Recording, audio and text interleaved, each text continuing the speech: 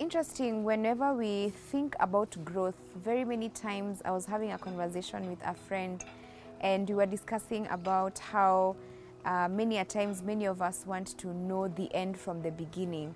When you're at a starting point of probably your career or a decision that you need to make or a relationship that you're in, many a times you want to know how is the end going to be, you know, what is the outcome going to be like. But then we forget that there's a process in between, and this process in between is what helps us to grow either physically, mentally, spiritually, or emotionally. And we're just reminded in scripture in Proverbs chapter 13 verse 11, it says, dishonest money dwindles away, but whoever gathers money little by little makes it grow. I'll read that again. Dishonest money dwindles away, but whoever gathers money little by little makes it grow. Now, many versions of the Bible use the word wealth. They talk about wealth, that if you acquire wealth in a dishonest manner, it will eventually dwindle away.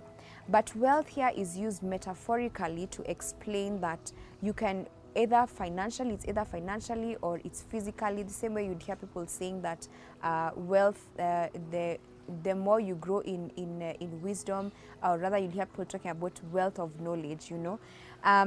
So ideally what we are trying to say here is that whenever we give ourselves time to grow, we're giving ourselves time to grow in wealth of financially or physically or emotionally or mentally.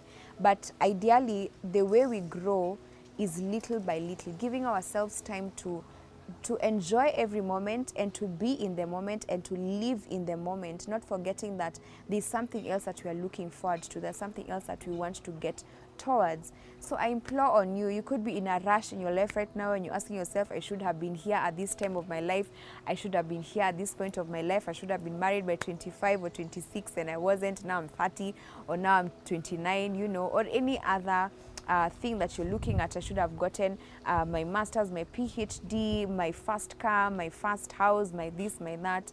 But one thing I'd like us to remember in this video, even as you watch it, is that every single growth that we go through in our life is very, very significant.